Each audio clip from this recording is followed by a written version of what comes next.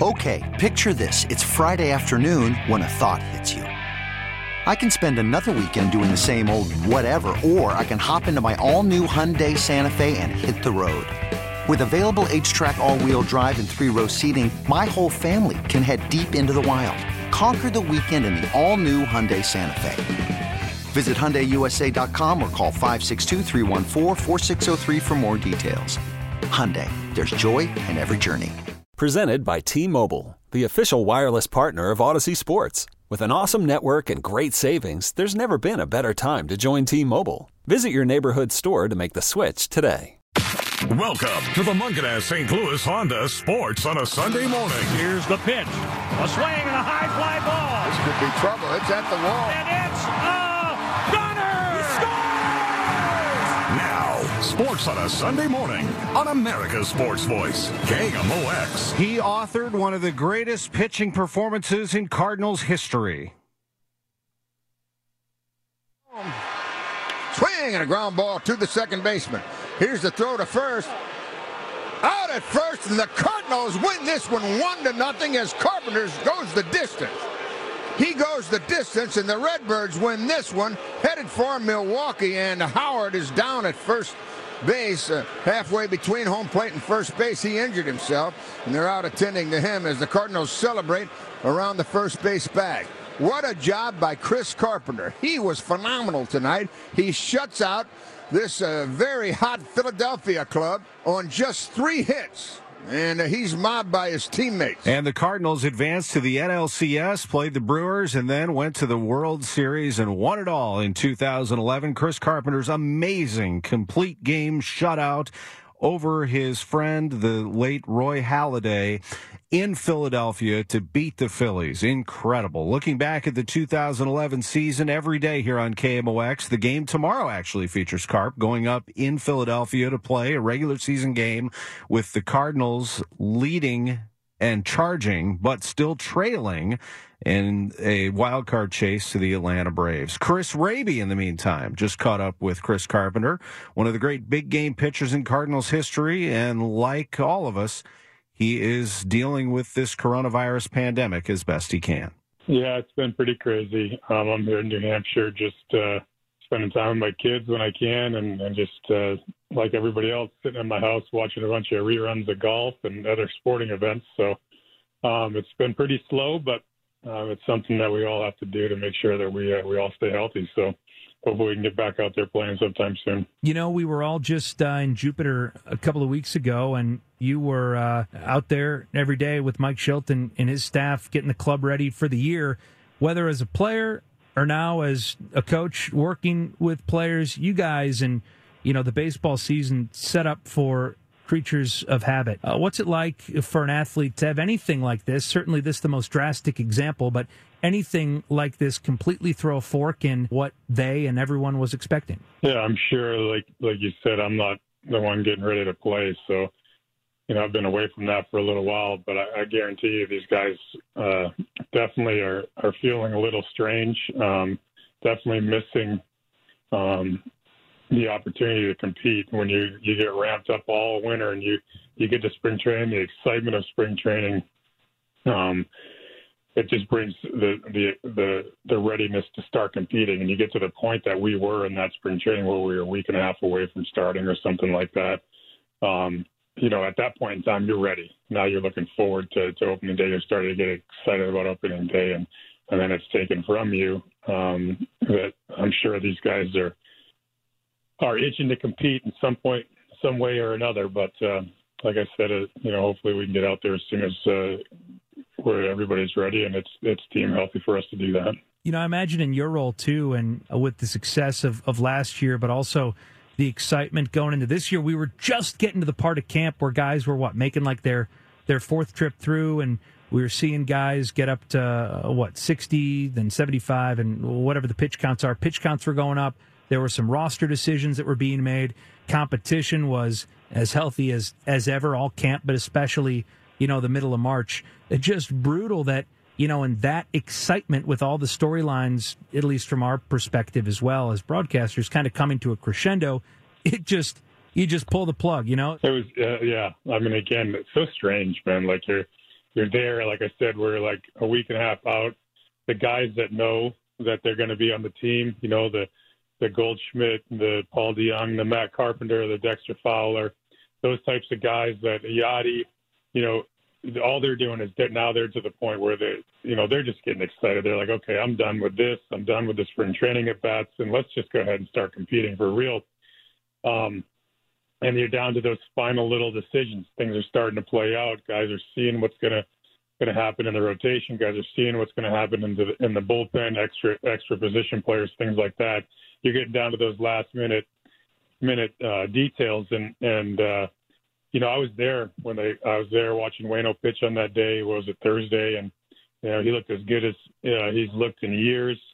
And then all of a sudden, you come out after the game, and it's like, see you, it's done. You're like, what? And I was on a plane the next day and flying home. I mean, it was really strange to see how fast everything came to fruition and just ended everything real fast. There were a lot of excitement, a lot of things going on, and then all of a sudden, boom, gone. Like you said, pulled the plug. And I mean, it was in a matter of hours that it went from we were still playing to not playing anymore. Yeah, and we got the press release in like the 6th inning. Like, we're broadcasting the game on the radio, and obviously you guys in the dugout, you know, aren't, you know, looking at your phones and email like we are during the game, or like people in the stands are. And it was just, yeah, the most bizarre circumstance that, like, all right, well, this is all over, but we're still going to finish this game, and nobody really knows what's going on. I don't know. I guess I shouldn't be surprised by anything anymore, and should just be thankful that, you know, everyone's getting along as best they can. But the twists and turns of this thing are just never ending. It was definitely weird. Like, we were walking off the field. I remember walking off the field, and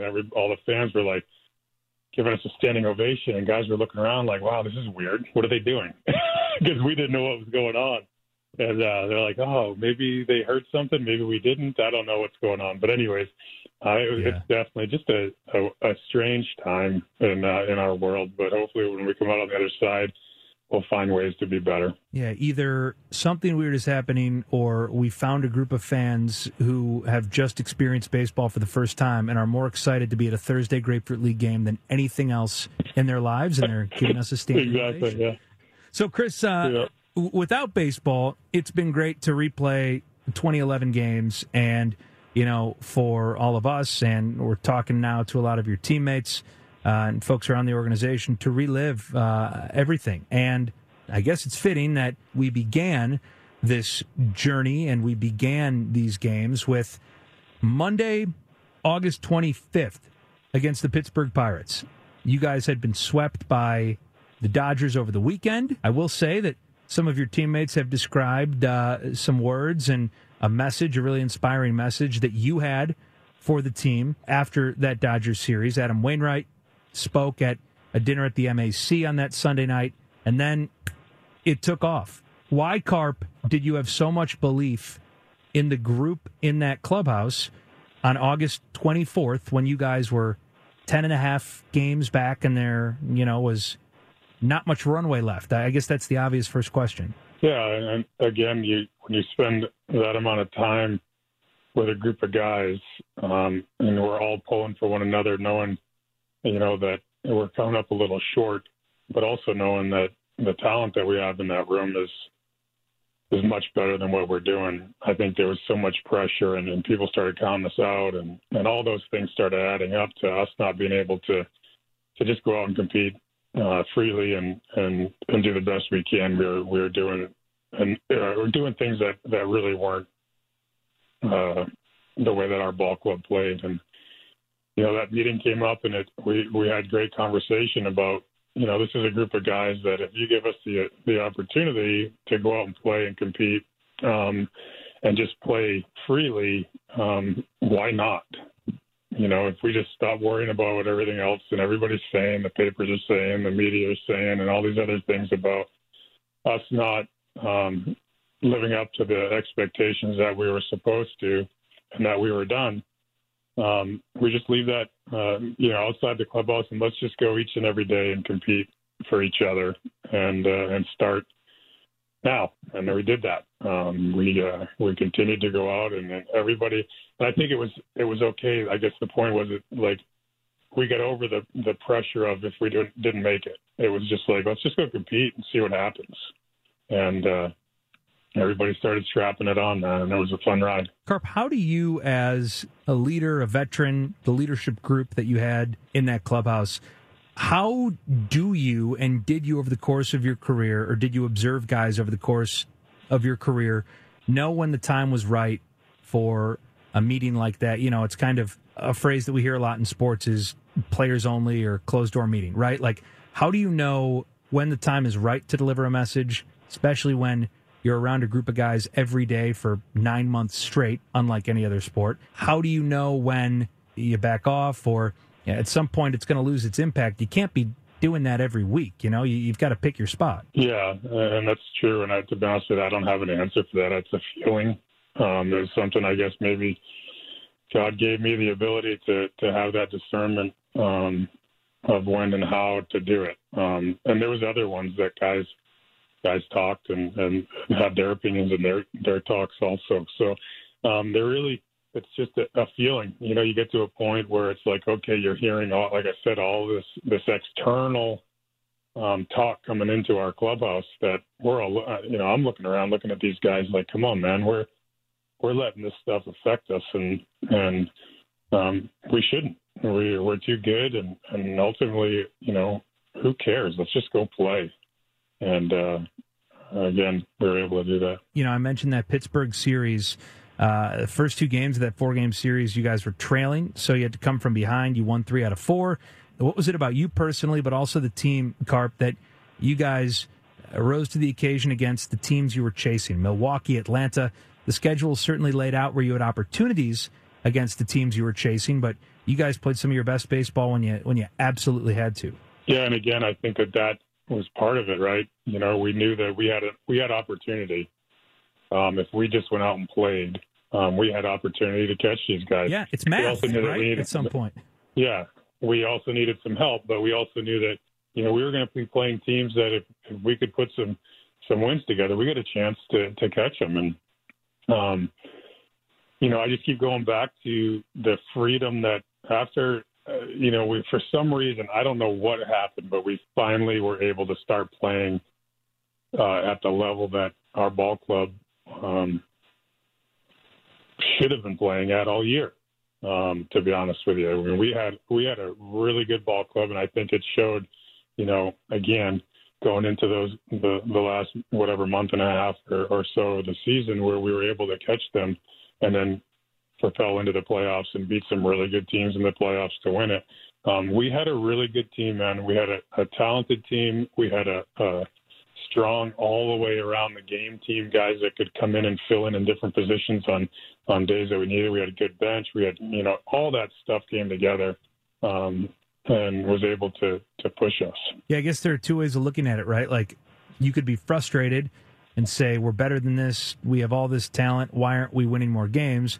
Or you could say, well, we have an opportunity and we've got a lot of gas left in the tank. If, you know, we're 5-6 games over 500 and we feel like we haven't played great baseball, think of what we can do over the next 5 weeks, and think of what we can do when other teams are running out of that gas. Yeah, and again, I go back to the freedom of, like, it's almost like, who cares, right? So, you know, if you see, like, you know, as a starting pitcher, you go out and you give up 3 or 4 runs in the first, and then you see those guys that end up going 7 and they don't give up any more runs the rest of the game, right?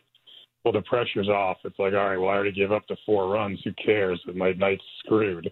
So I'm just going to go out and see how far I can go. So the pressure and that stuff is off, and allows you to free up and just go compete. And the same thing, I think, again, happened to our ball club. Guys, the pressure was really like, well, you already counted us out. Everybody thinks we're going to lose. We have no shot. So who really cares? Let's just go play and see what happens. And when you play like that, which is what you try to get to as a professional, is be able to play relaxed and free. When you play like that, your talent comes out, and you're allowed to utilize your talent to the best of its ability. And it was exactly what Chris Carpenter did, and he did it time and again in that 2011 season, throughout his career as well. But the 2011 season, one of his absolute best, even sometimes when he wasn't at his best, or pitching on 3 days rest. Pitching tomorrow will be Chris Carpenter on KMOX at 6:15 at Philadelphia. Great interview there by Chris Raby. Full interview can be heard at KMOX.com, and we'll continue to follow the 2011 season. Back in a moment, where we will hear from another member of the 2011 team, Daniel Descalso, on Sports on a Sunday morning on KMOX. Welcome back to the Mungenast St. Louis Honda Sports on a Sunday morning. Mungenast St. Louis Honda on South Lindbergh on America's Sports Voice, KMOX. Tom Ackerman back with you. Welcome back to the show. We are reliving the 2011 season every single day here on KMOX Radio. We have a game Monday through Friday at 6 p.m. We have games every Saturday at 6 p.m., 6:15 Monday through Friday, 6 p.m. Saturdays. And on Sundays, they're at noon. So we have one coming up here at 12 o'clock. It's the Cardinals and Philadelphia from Citizens Bank Park in Philly, where the Phillies are trying to clinch the NL East. They are a win away from doing that, and the Cardinals will go after them just like they did yesterday with an 11-inning victory over the Phillies. Last night's game was nuts in 2011. 4-2 in 11 innings. Adron Chambers had the game-winning hit, and then Tyler Green added an RBI double after that. Tyler is our guest on the way here at 11:45. But for right now, a contributor to that 2011 team, you remember the name so well. He played a big role in helping this team push forward. As a matter of fact, he was a big part of that rally in Game 6, to tell you the truth. Let's listen in on some Game 6 highlights before we go to him. This is the Cardinals in the 10th inning. The pitch to Terrio, a swing and a chopper to third. The play is going to be to first for the out, and a run scores. Terrio drives in Descalso. Ryan Terrio drives in who? Daniel Descalso. That was a big run right there. That helped the Cardinals. Then Lance Berkman tied it in the 10th inning, and later David Freese famously won it in the 11th in that Game 6 of the World Series. Chris Raby sat down with Daniel Descalso and chatted with him, of course, at a distance. Here we are in this day and age. Here is Daniel Descalso. Well, obviously just trying to keep the body active, doing some workouts at the house, getting a little creative, but on riding the bike a little bit, just kind of mixing it up. And as far as baseball stuff, I haven't really done a whole lot. Like I said earlier, we have no date. They don't have a clear end in sight for us yet, so it doesn't really make a whole lot of sense to ramp up right now. Guys, I think a lot of guys have kind of been using it as a nice little break, maybe, spend some more time with our families that we don't usually get to this time of year. I'm sure the pitchers are throwing, those guys, it's going to be really tough on them. That's what spring training is really for, is to get the pitchers, all ramped up, ready to go. So, but like I said, they don't have an end date in sight. So you don't want those guys throwing too much, to where you get a little burnout before this gets going again. So it's just, everyone's trying to figure it out, taking it sort of day at a time, week at a time approach. Well, let's talk 2011. And here on KMOX and the Cardinals Radio Network, we started with what we're calling the 2011 Rewind. We're playing a game every night. And we started with the August 25th game against the Pittsburgh Pirates. You guys had just lost 10 of 15. You had been swept by the Dodgers, and you had a heck of a week. You won 6 of 7, 3 of 4 against the Pirates, and then swept the Brewers up in Milwaukee. What do you remember first, Daniel, about that last week of August? Carp told us about team meeting and some of the words he had for you guys after that Dodgers series. What do you remember about starting to put together some wins and maybe some of the belief in the room, while at the same time, mathematically, it was still a huge hill to climb? Yeah, at the end of August, things were not looking good for us. We had made some moves at the deadline to bring some guys in, thinking we had a chance to really make a push and make a run at the division. And then we didn't play well. It didn't click for us for whatever reason. And so we got to the end of August, and like you alluded to, the meeting that Carp called, and it kind of just put everything out on the table. And at that point, mathematically, the odds weren't good, but we still had a chance if we got hot. And basically the message was, let's prove to people that the guys in this room have what it takes, and we're not just going to roll over and quit.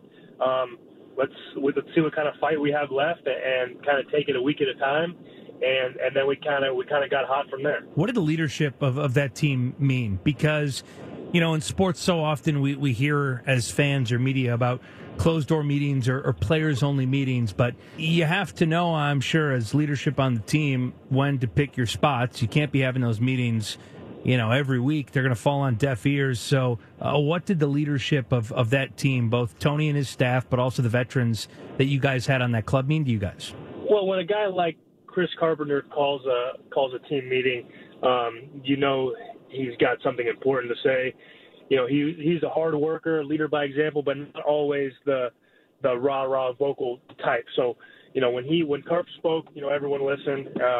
Just the competitor and the respect that he had in that room, his words carried a lot of weight. And the rest of the leadership in that clubhouse was great too. They brought in Nick Puto and Gerald Laird and Ryan Terrio that off season before that, guys that were professional but kept it loose and brought a lightness to the clubhouse. I think they had been missing that in the couple of years past. So those guys, along with Albert, Matt Holliday, Yachty, Lance Berkman, I mean the veteran leadership on that club is as good as you're going to find. What was it about the way the schedule laid out for you guys that you were able to take advantage of? Because obviously not only were you playing great baseball as we turned the calendar from August to September, but you were doing it against the teams that you chased. I think we did a really good job of only worrying about what we could control, and that was going out, trying to win series and rattle off a bunch of wins in a row. We couldn't really, worry about what the Brewers were doing or what the Braves were doing. We did need some help from them, but that wasn't something we could control. Going into September and knowing that we had, finishing with the Astros, that was going to be a series that, if it came down to the last week, that we were going to be able to. If it came down to that last series, we needed some wins. That was going to be a series we could take advantage of. But we just tried to control what we could control in our clubhouse and not worry what was going on outside of it. What kind of leader was Tony throughout this, Daniel? And, a lot of guys have talked about the fact that he probably knew all along that this was perhaps going to be it for him. And to be able to manage you guys, lead you guys, make it about the club, let you guys, have the kind of clubhouse that you did, what kind of influence was he both on and off the field? Yeah, so being my first full year in the big league, getting to know Tony and how he operated, and it was, as a young player, maybe confusing at times, but you always knew that Tony was thinking ahead in the game or thinking a week ahead or a couple moves ahead. So you just come to appreciate the type of preparation that he put into it. And like you said, he probably thought it could be his last year the whole time. He let the players, lead the clubhouse. He didn't really get involved in there too often. He just he let us play. He did a good job. He does a good job of bringing some attention on himself sometimes to take away from the pressures that the clubhouse can feel, so we can just go out and play. He did a good job of deflecting that pressure off of us and putting it on himself, so that we just have to go out and play ball games. Daniel Descalso with Chris Raby right there, one of the great Cardinals from the 2011 World Champions. Again, we have Cardinal baseball on the way at noon as the Cardinals visit the Phillies. Tyler Green, a member of that team, on the way at 11:45. But when we come back, we've had some requests on Twitter over the last couple of weeks. I know we've been very baseball heavy the last couple of weeks here. We've had some requests to go back and really dig into our archives for some Cardinals highlights on the football side. Oh, I have some. And I'm going to play them when we get back to sports on a Sunday morning. This is for all of those Big Red fans back in the day. I've been feeling it lately, too.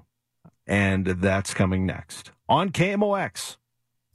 Welcome back to the Munganess St. Louis Honda Sports on a Sunday morning. Munganess Pre-Owned on South Lindbergh on America's Sports Voice, KMOX. Tom Ackerman back with you. Tyler Green, Chris Raby continuing to interview the 2011 Cardinals on the way at 11:45. But until then, I thought I'd take a moment to talk about another Cardinals team. We haven't done this in a while, and these voices are going to bring you back. In fact, it's one voice in particular I think that will bring you back. The voice of the Cardinals in those runs in 1970 was Bob Starr. There was not a finer play-by-play man in professional football than Bob Starr, and you're about to find out why. As a matter of fact, let's have from one to another, let him introduce him. This, ladies and gentlemen, is Hall of Famer Jack Buck from 1975. Sunday, November 16th.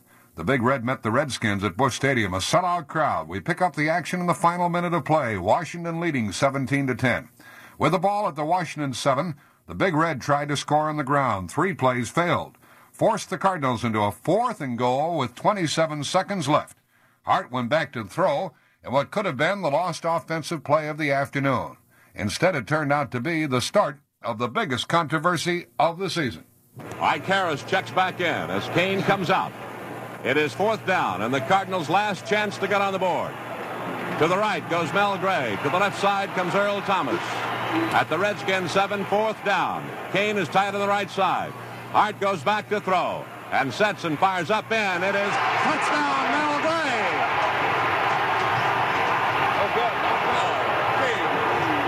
They rule the pass incomplete. They rule that he dropped the ball. He had the ball in the end zone, and now all sorts of cane is going to be raised. The officials huddled at the Redskin goal line to decide whether Gray had made the catch. Dan Kelly and Bob Starr described the hectic scene.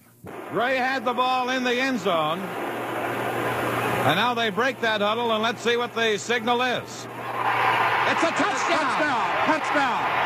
Touchdown, Cardinals. They're 1 point away from tying it up.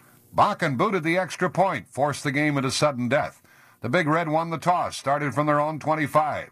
Marched downfield to the Washington 20 as Jim Otis did most of the work running the football. The stage was set for Bakken's heroics. Both teams readied for Tom Brahaney's snap to Roger Whirley. 37 yards away from victory. The Cardinals mark it at the 27, a 37-yard try, almost in the middle of the field. Very slight angle right to left. Whirley ready to hold. All set, snap back, the ball down. Bakken's kick is wide up and good. The Cardinals win it on a 37-yard field goal by Jim Bakken. The victory moved the Cardinals into sole possession of first place in the NFC East, 1 game ahead of both Washington and Dallas. Listen to that crowd at Busch Stadium. Make no mistake about it, folks. In the 1970s, St. Louis was a football town. The baseball team had some down years in the 70s. The hockey team had some down years in the 70s. They had some okay moments. But this was a football town. The St. Louis Cardinals won the division in 1975. In fact, let's listen to more of that season. Here is another highlight. Wide to the left side, Ike Harris. Wide to the right side is Mel Gray. Backs now split. Steve Jones is in to run with Metcalf. 3rd down and 8 at the 30 of Dallas. Back to throw his Hart. Sets and looks. Fires up and toward the end zone. Up high and caught for a touchdown by Terry Metcalf. A superior catch by Terry Metcalf in a crowd between Mel Renfro and Charlie Waters and Randy Hughes. And he made a tremendous catch. Almost an impossible grab for Terry Metcalf, and the Cardinals break on top. Bob Starr with the call there. That was against the Dallas Cowboys. Oh, we hated the Cowboys around here, and the St. Louis Cardinals loved to get their fans energized. Let's play another one from 1975 against the Cowboys. Here's Bob. Wide to the left side goes Mel Gray. To the right side comes Ike Harris. Kane is tight on the left side. Backs off, set strong, left behind Hart. First down at the Dallas 49. The backs off shift to the right side now. Behind Hart, who again works with a long count and goes back to throw and sets and looks and fires. Long and deep for Mel Gray. He's there at the 10-5. Touchdown!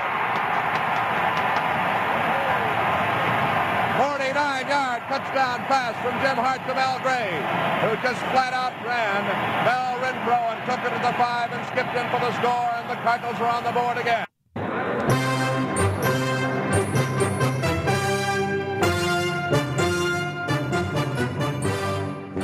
That was the song Cardinals Are Charging back in the 1970s. 1975, the division champions, Mel Gray with the touchdown catch on that last one. And Jim Hart and Don Coryell, who should be in the Hall of Fame, the architect of that offense, the head coach.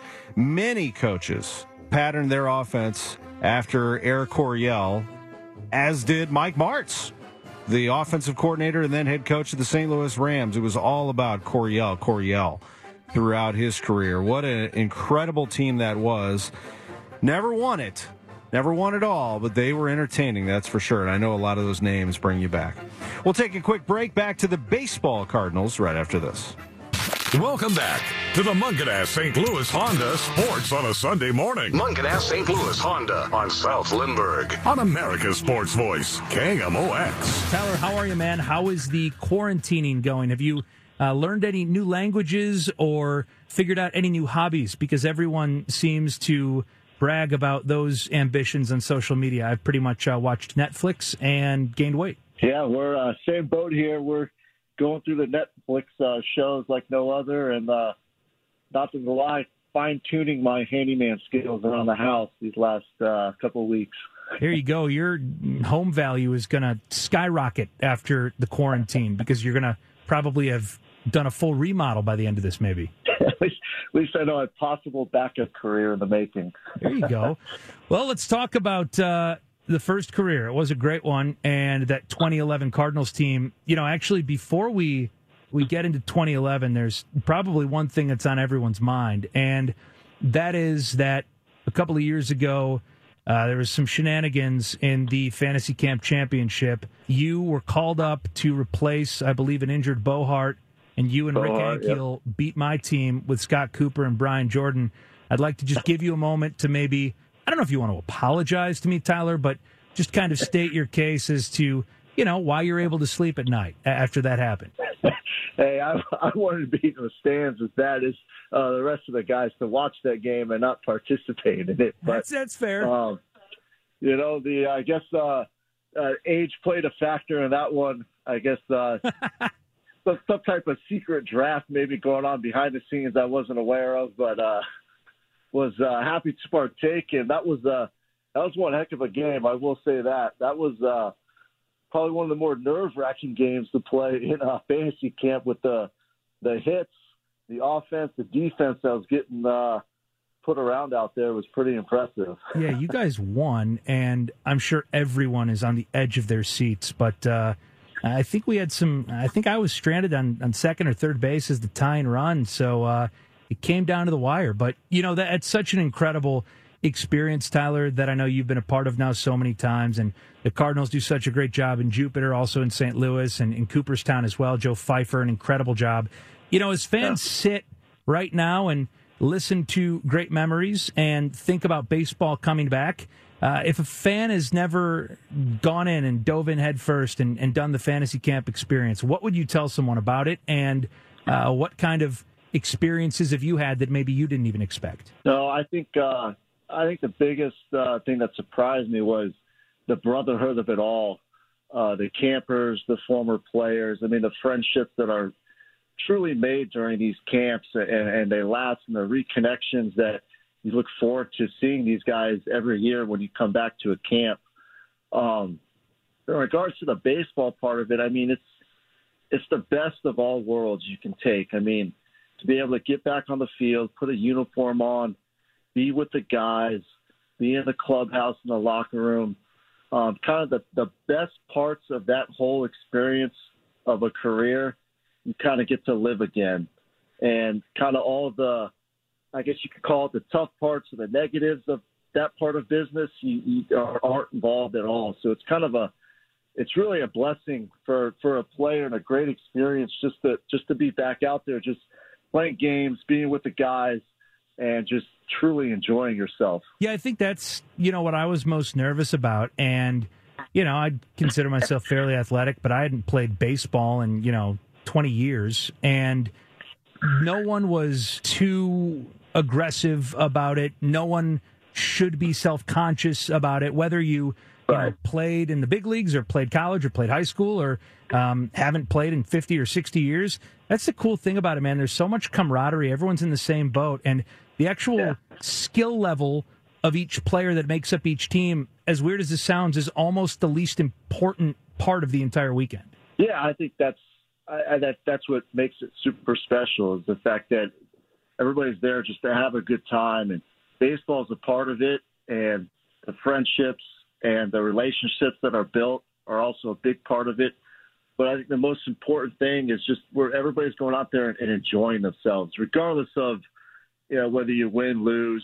Obviously, everybody wants to win, but I think the main focus is just having a great time and having a great experience out there. Well, you heard it from the horse's mouth. Can't recommend it enough. As one of the guys who gets back year after year as a legend, joined Tyler Green and everyone at Fantasy Camp. Cannot recommend it enough.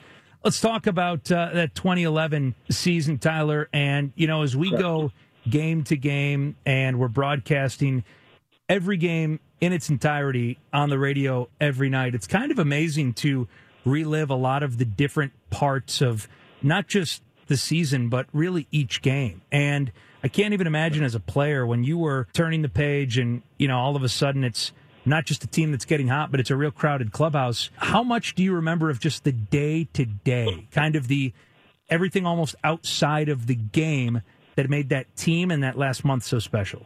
It's a great group of guys. I mean, when I look back and think about all the relationship, all the guys, and they were unbelievable players from no experience to a lot of experience, but the personalities and the people that were in the clubhouse, I think, was the separator. I mean, everybody to get, 25 plus guys all on the same page and pulling in the same direction. I think that's what truly made it special and exciting. I mean, it was exciting just to keep winning game by game and seeing the climb start, and we're getting closer and closer and closer. And it was just kind of that excitement built up that as long as we could take care of what we could take care of, anything could have happened. I talked to Adam Wainwright yesterday, and he said, Tyler, that he heard, and you guys heard, talk or rumbling within the organization or storylines. Well, we gave it our all. We'll get a look at some guys. We'll, see what we've got next year. As a guy who is coming up and was coming up in September, what kind of questions were you being asked? It's, because I was kind of on that one side of it, right? Because I think I know right after the deadline when we got for call, I went back to Memphis and then came back up and played great. Towards the end of August, and kind of just what you talked about for me, for my personal situation, it was, hey man, we're looks like we're out of it here, so maybe there's an opportunity to kind of get some playing time and kind of show kind of your skills and your talents. And I remember when I first came up, I think we were playing the Braves, and back up at the end, we were playing the Braves, and it's like, all right, hey, we'll get you out there. And then, won one game against the Braves that day, then we won the next one, and then we won the next one. So I think it ended up being where I think the whole month of September I got, I think, 2 at-bats and a couple stolen bases. But it was something special to be a part of as a team, especially, too, I think for some of us, the younger players, where we all had kind of come up together through the minor leagues. That was kind of a neat aspect of it, too, where a lot of us that were all drafted as Cardinals and came up through the system together kind of all started gathering at that level. And it was pretty cool from that perspective. This episode is brought to you by Progressive Insurance. Whether you love true crime or comedy, celebrity interviews or news, you call the shots on what's in your podcast queue. And guess what? Now you can call them on your auto insurance too with the Name Your Price tool from Progressive. It works just the way it sounds. You tell Progressive how much you want to pay for car insurance, and they'll show you coverage options that fit your budget. Get your quote today at Progressive.com to join the over 28 million drivers who trust Progressive. Progressive Casualty Insurance Company and Affiliates. Price and coverage match limited by state law.